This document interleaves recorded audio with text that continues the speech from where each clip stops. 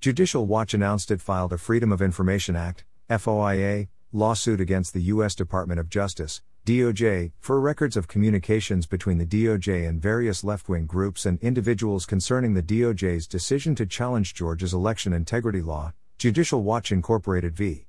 U.S. Department of Justice, No. 1:21 CV02427.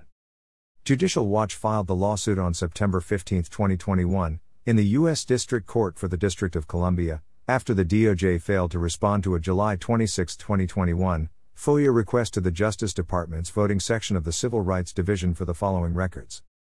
All documents and communications between 1. The U.S. Department of Justice Civil Rights Division, or any of their officers, employees, members, agents, or affiliates, and 2. Any of the following people and organizations, including any of their officers, members, agents, parent organizations, affiliated entities, branches, subordinate organizations, or chapters, concerning the U.S. Department of Justice's Voting Rights Act Section 2 lawsuit against the state of Georgia, et al., in the Northern District of Georgia, Civ.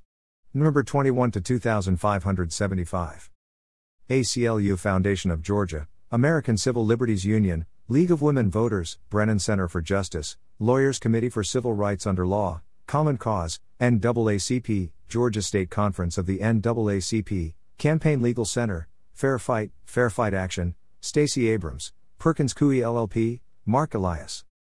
The Justice Department's lawsuit challenging Georgia's election law asks the court to strike down major parts of the act, including strengthened voter ID requirements for voting by mail.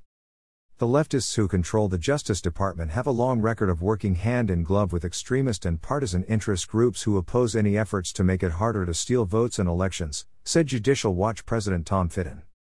A week after the DOJ filed its lawsuit against Georgia, on July 1 of this year, the U.S. Supreme Court upheld 2 Arizona voting provisions that Democrats and civil rights groups had challenged as disproportionately burdening minority voters.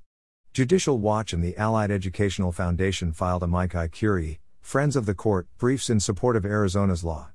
The court's decision is what Fitton called a knockout blow to the left's tsunami of harassing lawsuits challenging virtually any effort by any state to modestly increase the security of elections and minimize the impact of voter fraud. In response to the Supreme Court ruling, the left appears to have become, in Fitton's words, desperate to short-circuit the efforts of states to implement security measures such as voter ID. Judicial Watch remains front and center in the fight for clean elections, from its historic election integrity victory in LA County, to the current election-related lawsuits in North Carolina, Pennsylvania, and Colorado.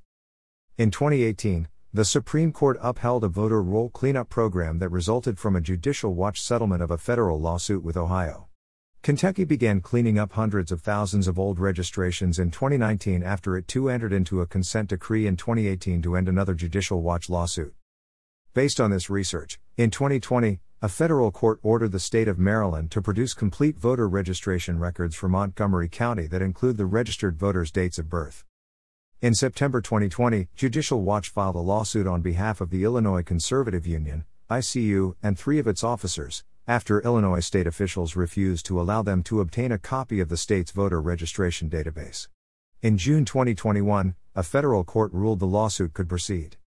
Judicial Watch attorney Robert Popper is the director of Judicial Watch's Clean Elections Initiative.